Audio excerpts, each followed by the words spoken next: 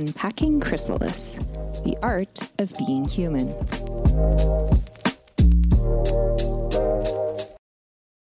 All right, here we go. It's episode number 4.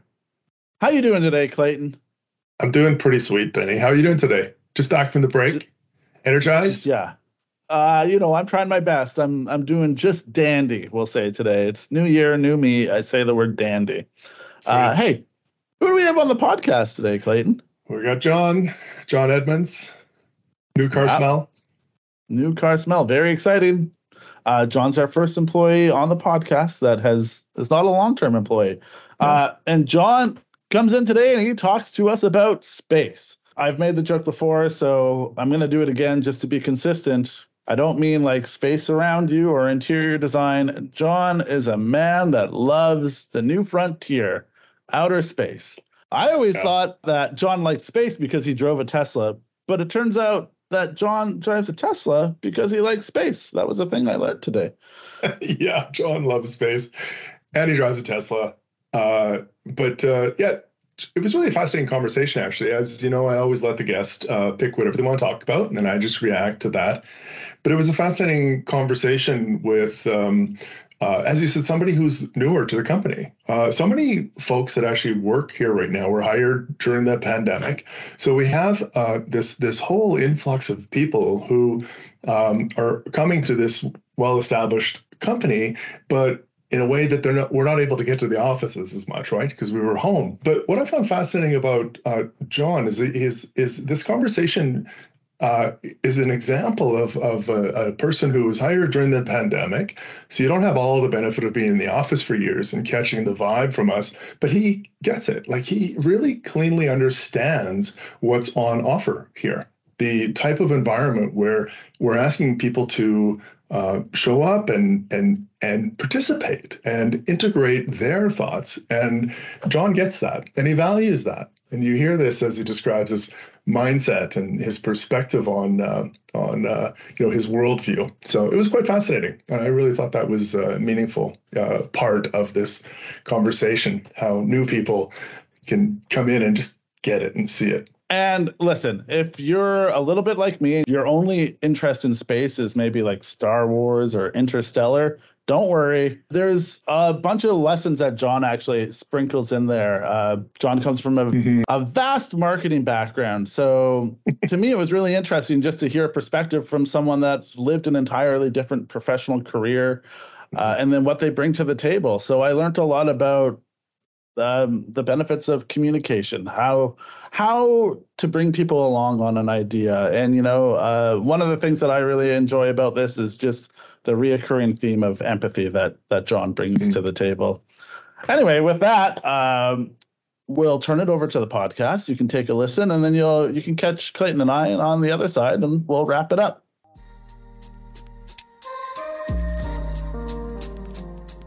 All right, here we go. Well, welcome to the pod. Today, I'm going to be chatting with a good friend, John Edmonds, who sees space and humanity's efforts to understand it as a way to examine human potential and the potential to dream and pursue the seemingly impossible. Sounds like a big topic today, John. But I am really looking forward to our conversation today. You're a fascinating person, wonderful mind, and I know we're going to do some nice unpacking of these ideas today. So should we get at it? Absolutely. Let's have at her. So let's get to know you a little bit better to start off with, just by going into Chrysalis Connect and seeing what your bio says. Are you comfortable with that? A little public share? I guess it's pretty public anyway. It's public now. That's right. It's public. All right, let's see what John says about himself here in Chrysalis Connect. So, a once proclaimed hermit, I learned years ago of the powerfully energizing benefits of collaborating with other passionate people, creating something from nothing, raising each other's bars together, and feeling like we've all contributed to the world in sometimes even the smallest ways. The potential of it happening each day gets me out of bed every morning. Wow, it's pretty sweet. And then talk to me about branding, advertising, communications. So that's your background professionally, problem solving, storytelling, future state, name the topic. I think we might get into some of that today. Anything you're passionate about, Look at you making space for others. Mountain biking, I've heard quite a bit about that, and SpaceX or anything space related, frankly. So that's and your favorite quote, Hunter S. Thompson. Life should not be a journey to the grave with the intention of arriving safely in a pretty and well-preserved body, but rather to skid in broadside in a cloud of smoke, thoroughly used up, totally worn out, and loudly proclaiming, wow, what a ride. That's pretty sweet.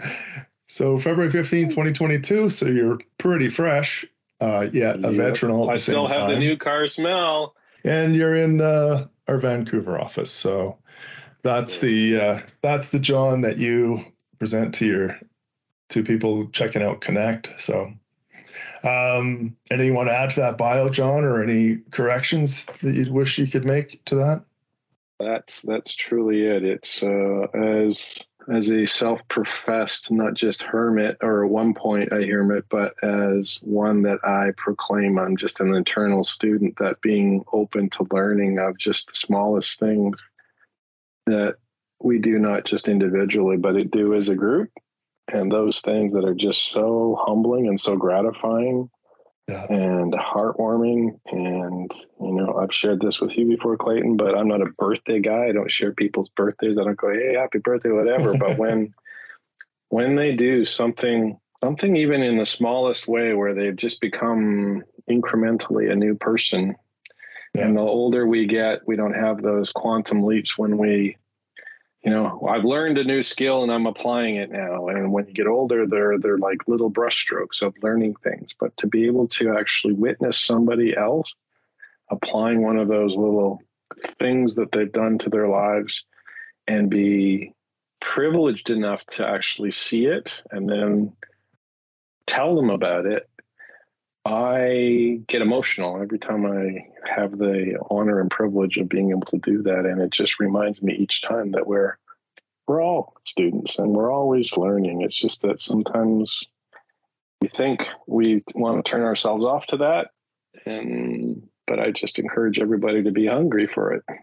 Yeah, that's great advice. I've definitely noticed that. And, when I work with you, you're an observer of people, taking lots of notes. And I take lots of notes too, but I think what's different about you is that you can find your notes later when you need to reference them. And that's always something that impresses me, because you seem to bring up these notes at a time where it actually is meaningful. And other thing I notice about you often is, as you're observing, you do have the patience to just to wait and just to watch and more deeply understand people. And then, when and if it's time, you share. Do you see yourself as an observer, John, or how do you see that? Is this a characteristic of yours that I'm picking up on that's rings true, or am I missing the boat here? You might be. It's not something I practice. It's just the way I am. I used to always have to take the subway in Toronto to work, like 40 minutes, 45 minutes from a subway, to drive to a subway station, take a subway, then go to wherever and walk from there. And to people watch on the subway, because I couldn't read because I'd get sick. So I just people watch.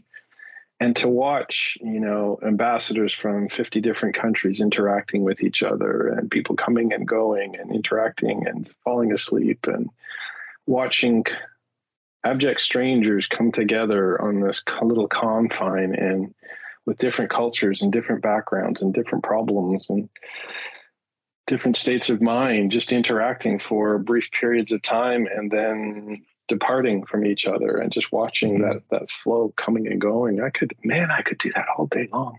Yeah, it happens to be an interest of mine too. But I like Shawshank Redemption. Seen that movie? Mm-hmm.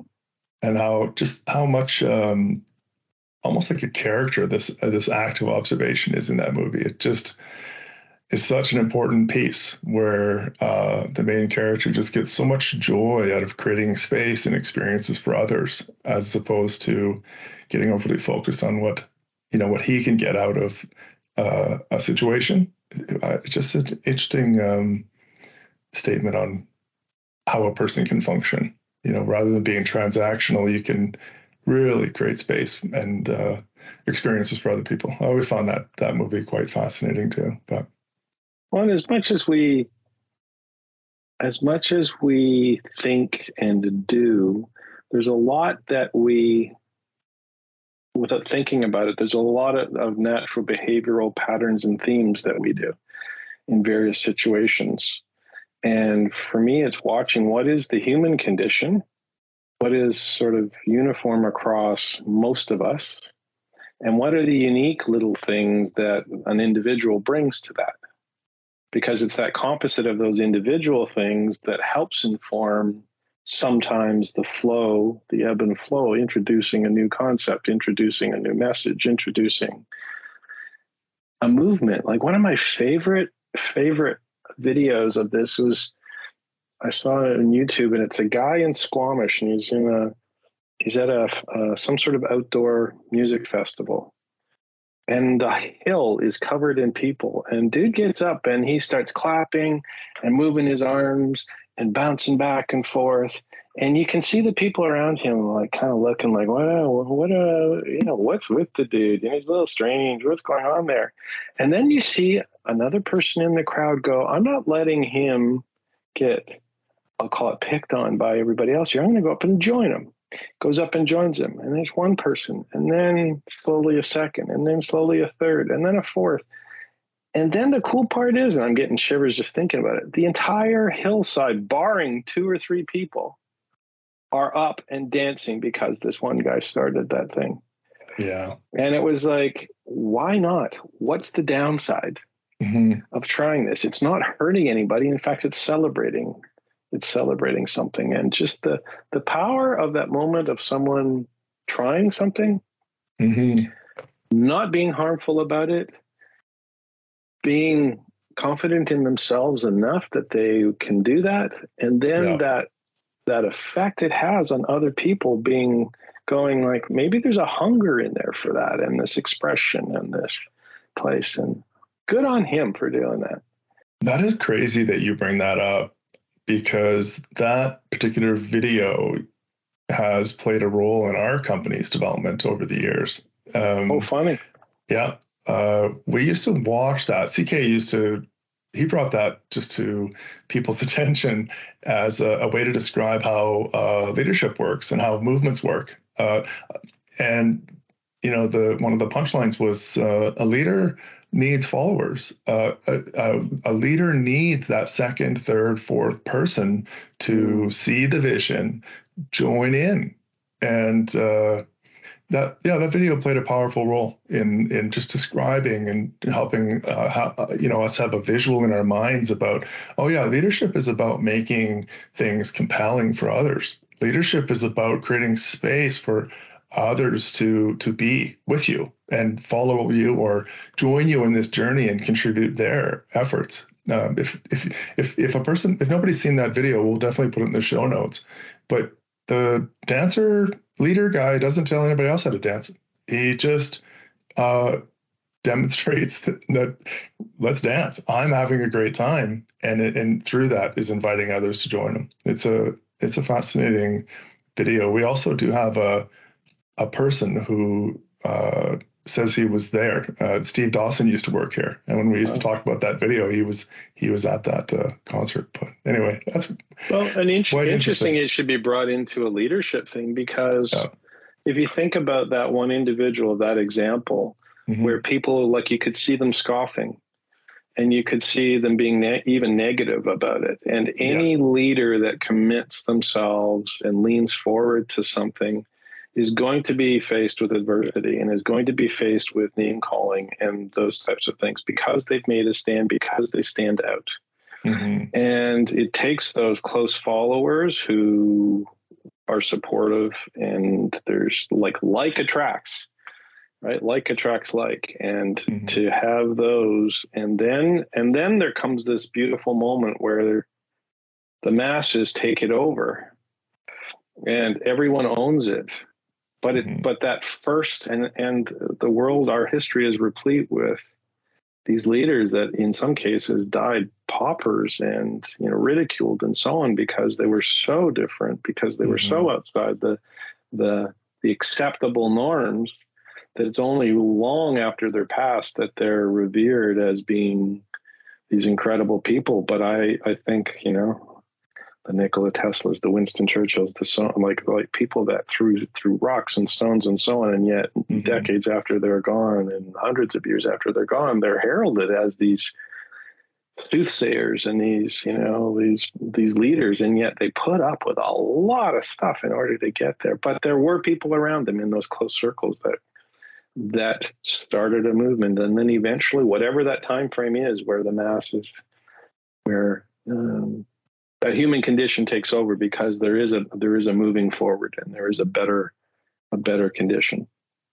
It's interesting that such a simple video can actually inspire such clarity about how people work, and also how much joy there is in just being a person and being with others and joining in. And anyway, that's fascinating. That's interesting you brought that up. I was going to dip into the branding, advertising, communications piece, kind of how it reflects on, or how it brings out this ability of yours to, I guess, to observe. That's an assumption I'm making, I guess. But how did the branding, advertising, communications lend itself so well to the way you look at things? And how did you navigate that as a way to spend your time?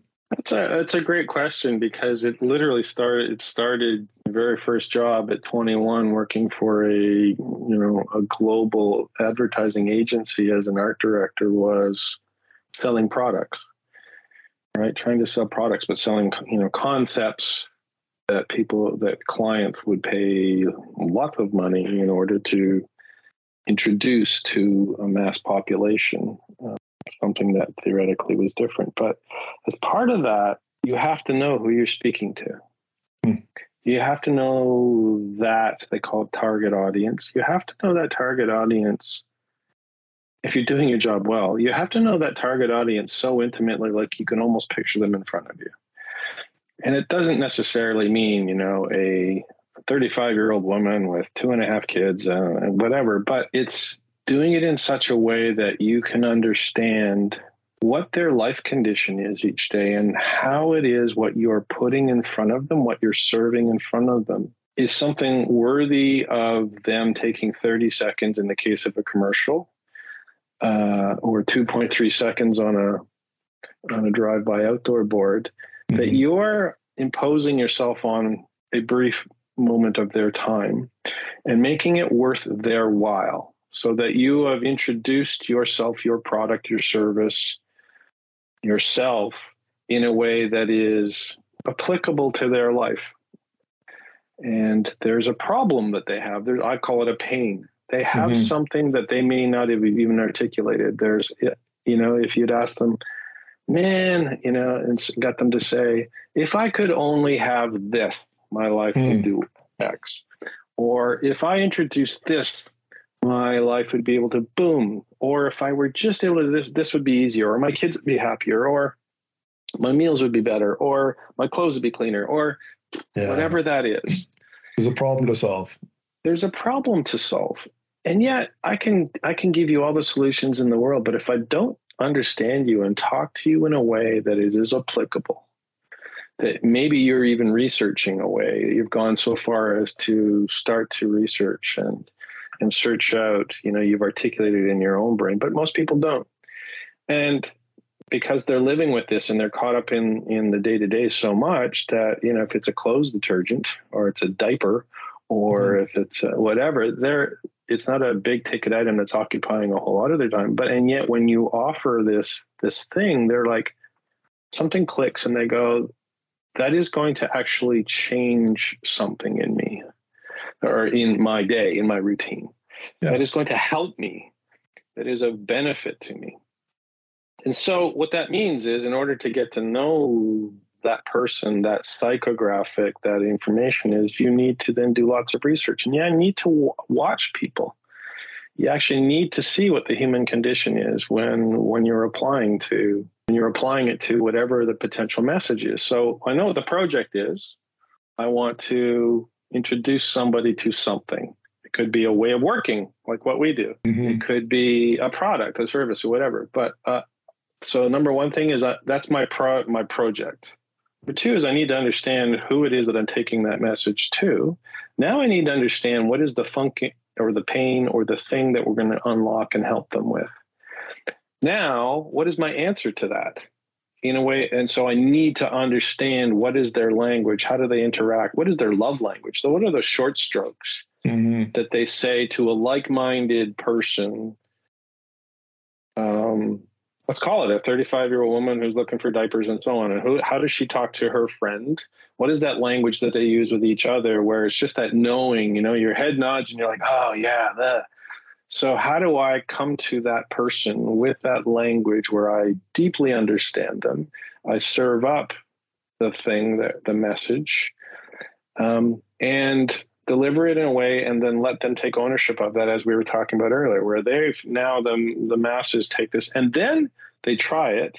And if it is whatever product, service, concept, philosophy, whatever that is, if they try it and it answers their pain, they then start to import that into their life. And then if it's something that really makes a difference, they start to become an ambassador of that.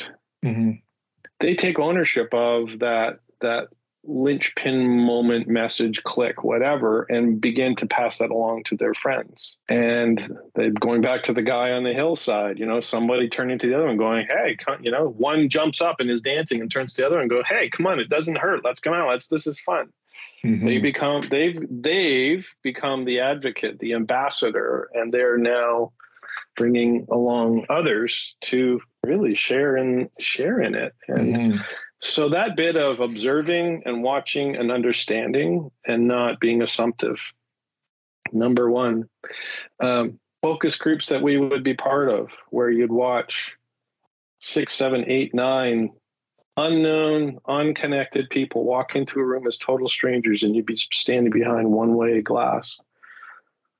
And you watch how this group interacts. So they're coming in because they've been screened for like pains, like issues, like needs.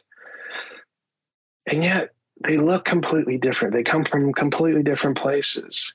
And to watch how that group forgets quickly, they're told there's one-way glass and that there's people sitting behind it. But to watch, like an aquarium, forget what the content is. I used to love focus groups because I'd watch people interacting with each other in artificial circumstances. Because you're here to talk about a toothpaste. Great. What is your perspective on mint flavored versus whatever, right? And name a product I haven't worked on, right? Oh yeah, I got a date, right? Okay, but before you get into that, watch how they interact. Yeah, and watch how I had a general rule, and I think it's captured in books and so on too. But I've just observed where it would be like someone will automatically come in and ascribe themselves the leadership role. Someone will ascribe themselves as that close follower, or maybe sometimes an ass kisser of that leader. And then on the other end, there's going to be someone that has come in and they're going to just be like, whatever anyone says, I'm going to go the opposite direction. Right. And then there's going to be 3 or 4 or 5 people in the middle that they're going to sit and they're going to listen to a lot of that vocalization on either end of the spectrum. And their heads are going to turn and they're going to listen and they're going to write notes like what you mentioned about myself. They're going to take it in. They're going to process. And I'm going to tell you in my own experience, 97% of the time, when one of those people speaks up and says, I've been listening to this and I got something to say, and they deliver it, and you watch the leader, you watch the detractor turn and go, I never even thought about that. And then you have another one in the middle, those thinkers, those observers, those that have been watching and listening and processing and so on, and deliver an opinion. It's amazing watching what happens within that group of, no matter how polarized, the folks come together and then agree, and then they go back to their positions again and they'll disagree or whatever on something else. But they've come to something based on observation, input, that those that take the time to listen and not just hear, but listen, and deeply process it. And then you literally watch them weighing it against what their own perspective is and going, what are the, you can see them. What are the pros and cons of what they're saying? Does this change my perspective on this? Is this important enough that I need to weigh in at the moment? And inevitably there comes a point where it's important enough that they need to say something. Mm-hmm. And we all have that capacity. Something's important enough that we're going to say something. And it's just so incredible to watch when the group does that and those things, and how a mindset, and then suddenly a group can align on something usually constructive and walk out of there, and they leave like their best friends. That's the cool part. So they've established this environment amongst themselves, this artificial environment, complete strangers. They've established this autonomously. They've established this environment of safety and trust because they have a common thing that they're there to talk about. How cool is that? That is quite amazing. You have my, it's quite interesting to listen to you talk about that. It opens up, maybe 3 different paths for conversation that we might have, which is fascinating in itself. I was thinking, one thing I'd like to know is so this one is called Why Not Reach for the Stars? This is what the idea here is. And we've spent quite a bit of time kind of unpacking a worldview that you have, or a perspective you have, a way you gather, a way that you make sense of your environment. If it's fair, just ask you, how does is there any relationship so far on what we're talking about on your Why Not Reach for the Stars? 100%. I'm a space nut. Yeah. When I say I'm a space nut, that can be taken so many different ways. And so I need to clarify that. So my first exposure to space exploration I was an Air Force brat living in Greenwood, Nova Scotia. And it was 1969, so I was 5 years old, and it was at my friend's house, and it was, for any younger folks listening to this, when we only had black and white TV and 3 channels.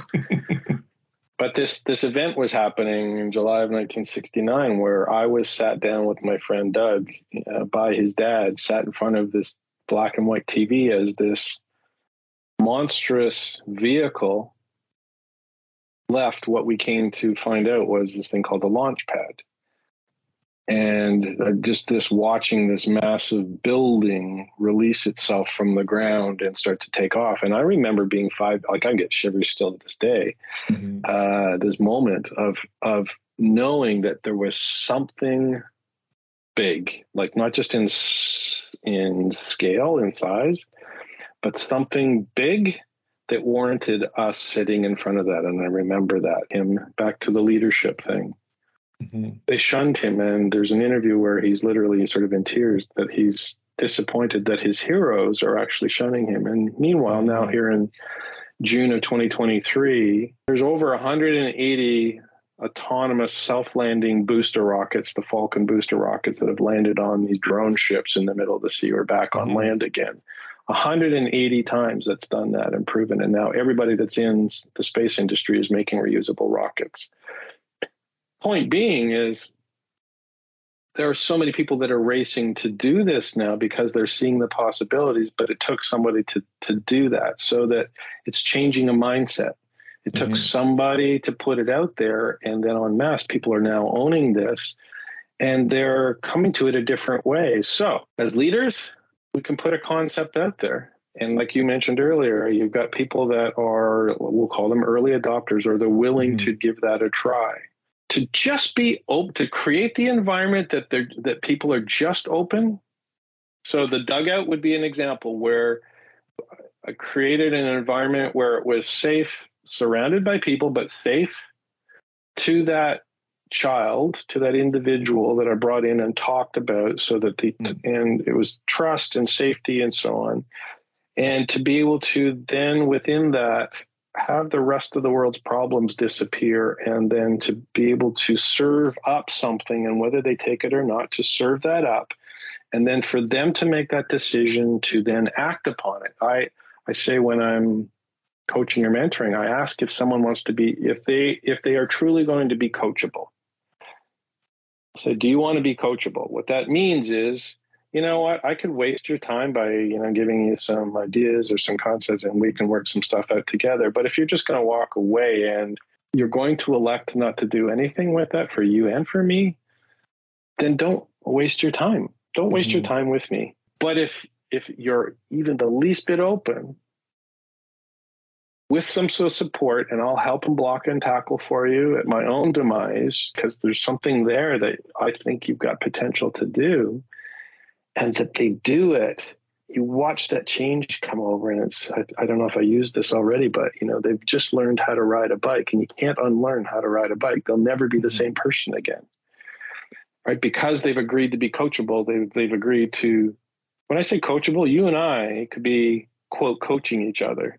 It just means that I'm listening to your advice, and I'm going, you know what, you've got a different perspective on me, and Clayton might have a point there. What about if I actually take and institute that and try to see if that becomes a habit or it even becomes my muscle memory? Because he's got a different perspective on me, and I appreciate that. But we've got this environment of safety and trust amongst ourselves that, yeah, you can say I'm a dumbass today. You can say, hey, dude, you were out of character today in that meeting. I'm not going to take that badly. I'm going to go, I respect and appreciate, and I've got this environment with you that we've got. I'm going to take that to heart and try to validate what was going on with me, that I don't repeat that again. But you've laid that before me, going, it's possible for you, John, with your skills and so on, to audit what you did in that past meeting there. And if you want to do something with it or not, it's up to me to do those things. So from a lead, what's possible, you have the skills, and it's putting those things together, and it's bringing that perspective to people and having that perspective. If I had a request to the world, it's just like, can you chill for just like, 3 minutes? And have a perspective that you're willing to consider treating people like yourself, being normal, not getting so cranked about stuff, building something together, and then put that against what's possible, like, and even put an example out in front of them, and then throw their own skills against that. I think like this is where the really cool shit comes out of nothing. And that's the cool part about being human. I'm going back to space here. One of my favorite examples probably of this, like what is technically and skillfully possible, getting people to space, and then the humanity of it, of the perspective. Probably one of the only people in this entire world that makes me fanboy kind of giddy is Chris Hadfield, a Canadian astronaut that has been to the space station 3 times and commanded it once. He was telling the story at one of the conferences that I attended where he's doing a spacewalk on the outside of the space station. Okay, so first of all, getting a space station up there, what does that take? Secondly, what is getting an astronaut there? Yeah. Now getting someone doing a spacewalk. He, as he explains it, he's holding on to the outside of the space station with one hand, traveling at 17,500 miles an hour on the dark side of the Earth, with his legs spread open, looking down between his legs at the aurora borealis going on down on the Earth below him. Yeah. The northern lights, dancing like a kid hanging on the space station, traveling at 17,500 miles an hour, looking down and going, oh man, look at the northern lights. Yeah. That wouldn't have been possible without the skills and technology and so on. And yet that perspective of him still being able to take that moment amongst all the responsibilities of actually being able to enjoy it. Yeah. And he actually believes that part of his life's mission is to talk about those experiences to help people understand the perspective from up there, looking down, and this stewardship that we all should have in taking care of our home planet. How cool is that? That is pretty amazing. I keep thinking about what you're making me think about is that many of us have access to similar resources to people around us, but it seems like the difference or that is the mindset in where you can get to with those same resources that your neighbor has. What do you think is applicable from these extraordinary organizations and people? What is applicable in our day-to-day when we're not doing those heroic, humanity changing or humanity adjusting adventures or scientific work in space? But what is it about what they're doing that we can bring, or what do you bring to your day-to-day? Maybe it's easier to think of it that way. I used to hate when people used sport analogies. Mm-hmm. Hate it. I used to loathe it because it was like, I don't play the sport. I don't understand it. So why do you keep using it? And I guess it was mostly hockey, and I was never into hockey much. But the more I was exposed to my own kids' teams and sport, and it actually helped and so on, it wasn't about the sport itself. It was about the mentality. And professional or little league, watching what they call the underdogs. Watching what happens when you have a team come on who have 1, 2, 3-star players, and the entire team defers to them. And when one of those people gets injured, sick, whatever, how the team becomes discombobulated and doesn't know how to support itself. And then you watch what we call them the underdogs, which is everyone has everyone's butt. Everyone respects each other. And when someone's having a weak moment or a weak day, that the team sort of like water finds its level and they help buoy each other. Mm-hmm. And so there's a collective that comes together, and they have to work harder. They have to communicate more. I call it, when I watch the kids playing the sports, I'd say to the kids at the beginning of the season, watch the teams that are really good because they chatter more than those that are 2 or 3 people led. They chatter more. They're covering each other's peripheral vision. They're filling in the information for everybody else so that when you walk out as a shortstop, the third baseman, the second baseman, and the outfielder behind you are all being your eyes and ears for you. So you know exactly, you can focus on the ball coming at you, and 1, 2, or 3, who's running to who, but it's all collective information that's coming at you. And you can make that decision. No one's making it, but you couldn't have made it without that collective help of those teammates. Those underdogs also have to do that every single day. They may or may not win, and there's probably a lesser chance that they're going to win. And yet when you have those strong teams, it's amazing how often they come, if not in first, second, or third place, because of what they've done together. And man, it's much more entertaining to watch the team that comes in second or third that has worked that way than it is to watch the glory team that has walked off because they've had a hot shot do 1 or 2 things that is just, great for the moment. But what's the memorable team? It's the memorable experience, and the memorable team is the one that have actually worked together and talked about it and covered each other's strengths and weaknesses and balanced themselves. And that is 100% the boardroom. That is 100% our working environment. That can be 3 people. That can be 20 people. That can be 200 people. That is scalable. But you have to come in with the right mindset. People have to be willing to play as the underdog. And people have to be willing that they're going to get trounced upon a couple of times and really beaten to a pulp a couple of times through the course of that, possibly by those other, in the business world, by competitors that are coming in. But if you know that you're different, and you know that you're strong, and you know that, and you've got faith in that and faith in each other, and you support each other, and when you trip, that you don't point fingers, but you actually go, okay, so it sounds so cliche to go, dust yourself off and pick yourself up, but literally, collectively, guys, take a breath. Let's literally dust ourselves off. Now let's come back at this. You got to have that leaning in attitude, more so because you've got the underdog mentality of this is possible.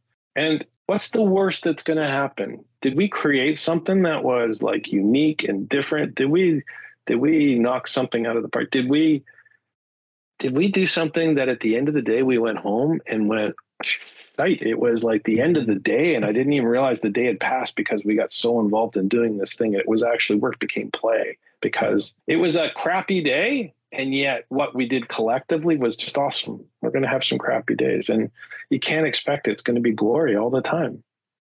Yeah. So it's 100% perspective, 100% mindset, 100% attitude. That's way more. That's like 300% of my motto already. Yeah. Didn't say I was good at math. Yeah. Like it's attitude, perspective, skill. Skill is a part of it. Yeah. Skill ain't all of it. Skill isn't even the majority of it. Yeah. Skill, resources, those are one thing, but also the mindset. I can't help but think of when you're on a team that whether it's at work or an athletic team, one person's ability to dust themselves off is actually so deeply related to the willingness of others to dust them off. Coming in to support each other. And that's such a critical piece. Obviously here at Chrysalis and our companies, we talk about psychological safety, which is simply the extent to which people feel comfortable sharing ideas. Can you share your ideas without being made to feel silly or stupid by your colleagues? And the more you could do that, the more kind of audacious ideas that can be shared. Not that we're going to necessarily do that idea, but the ability to share hopes and dreams and aspirational ideas sets a stage for what might be possible on a team, and encourages others to dream and to push and to be more willing to take risk with their teammates. And they all have wonderful levels of skill. It's just the extent to which they feel comfortable kind of dreaming, as you're saying, reaching for the stars. That's quite fascinating. That's fascinating. And willingness to trip and fall. Again, psychological safety.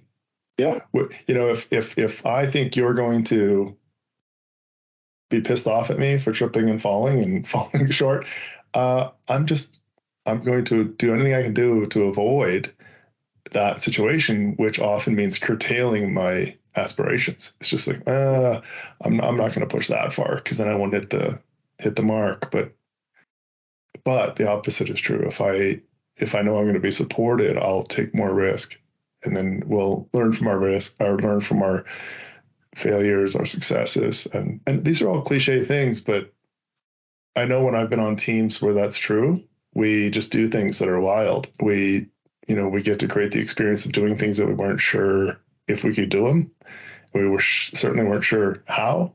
We just, one step after another ended up being able to accomplish certain things. And other teams I know I've been on where that space just wasn't created, and this talented group of people just unable to as you say, reach for the stars. So yeah, boy, you're really making me think here. It's interesting. Something that's a part of our operating system within Chrysalis, this raising tensions within a group. Mm-hmm.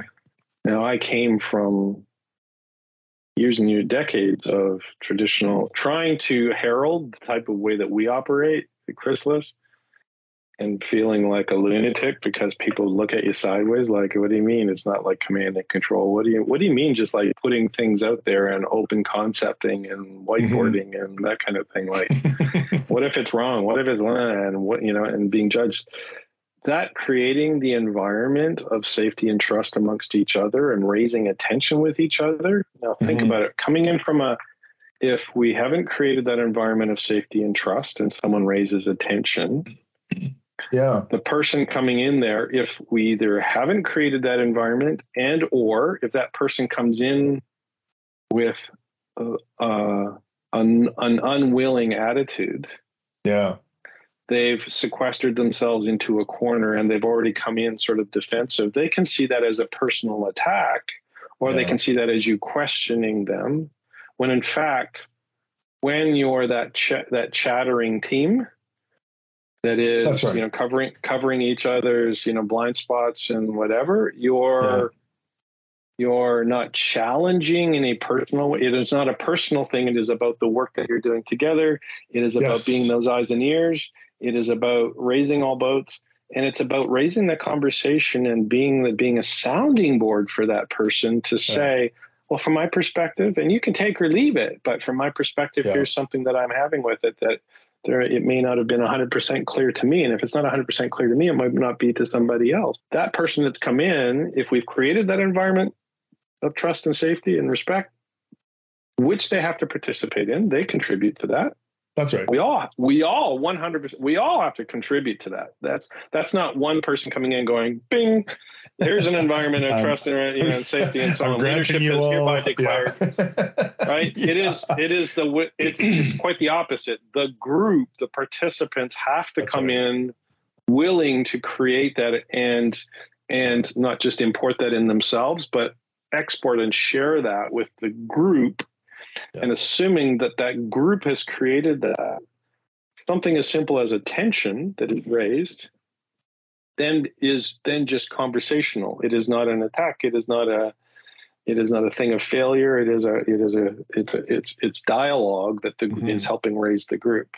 And it's a powerful, I've learned from when I first exposed to the term tension, of it being like, ooh, that's a problem that someone's having. Right.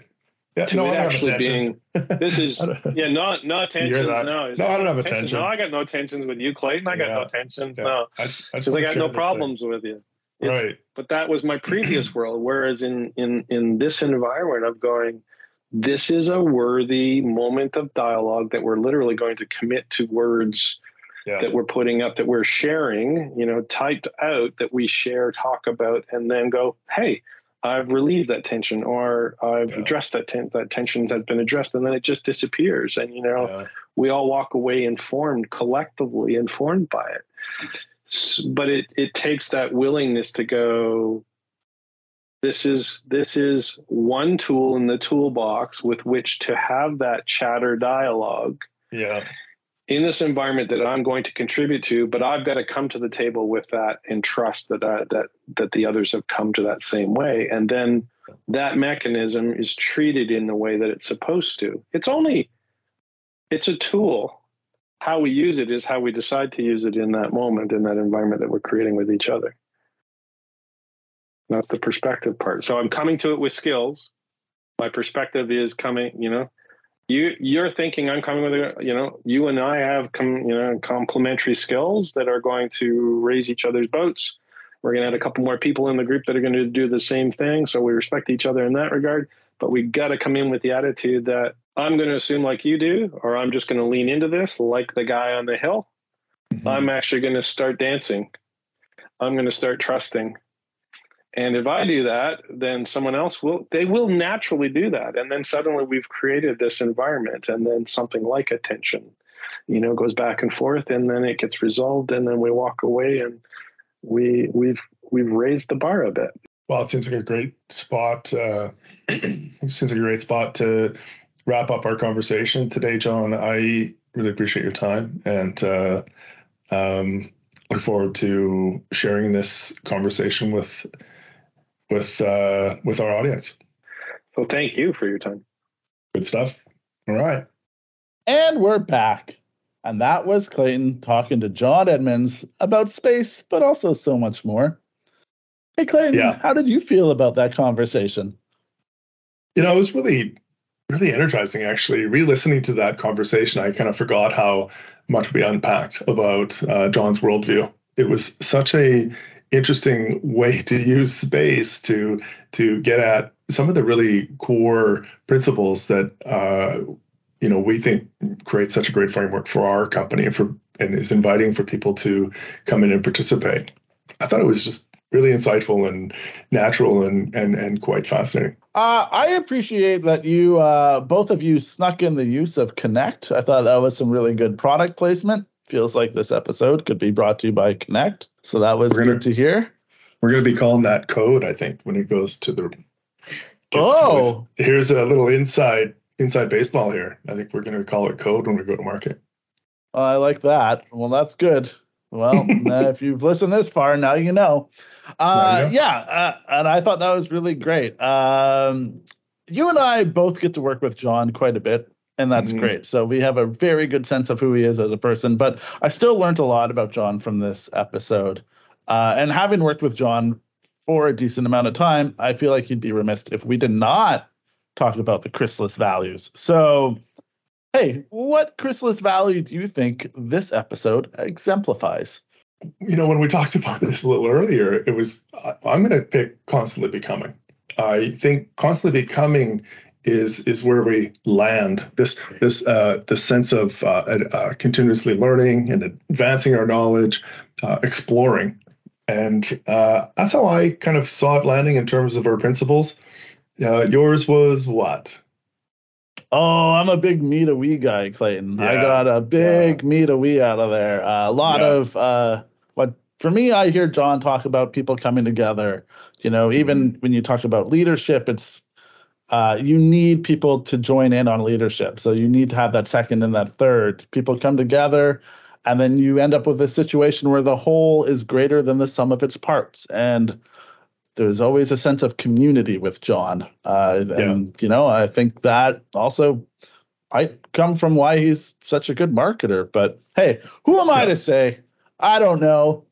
We can agree to disagree or agree that we're both right. Either way. No, I think there's a picture there, though, Benny. It's the me-to-we is the input. It's like that's the constantly becoming as a result of the me-to-we. Like John is demonstrating in this conversation his natural interest in creating space for others to participate, and that is such a critical component. That's the me-to-we part. Is how do I engage with others? How do I create community? How do I create space for others to be comfortable in sharing their ideas? And that is part of the alchemy that I think lands us at constantly becoming. So it's all related, Benny. All a Venn diagram. Hey, speaking of connecting with others or bringing other people together, if you're listening to this podcast and you think, gee whiz, I have a good idea for one, yes. I would invite you to reach out to Clayton or myself and let us know, because that's what we're here for. We want to talk to as many people as possible and hear their stories, And if you have any feedback for us, let us know that as well. We're here for it. And with that, as always, you know what, Clayton? Great talking to you. That was a good chat and good call out to invite people to help us unpack Chrysalis.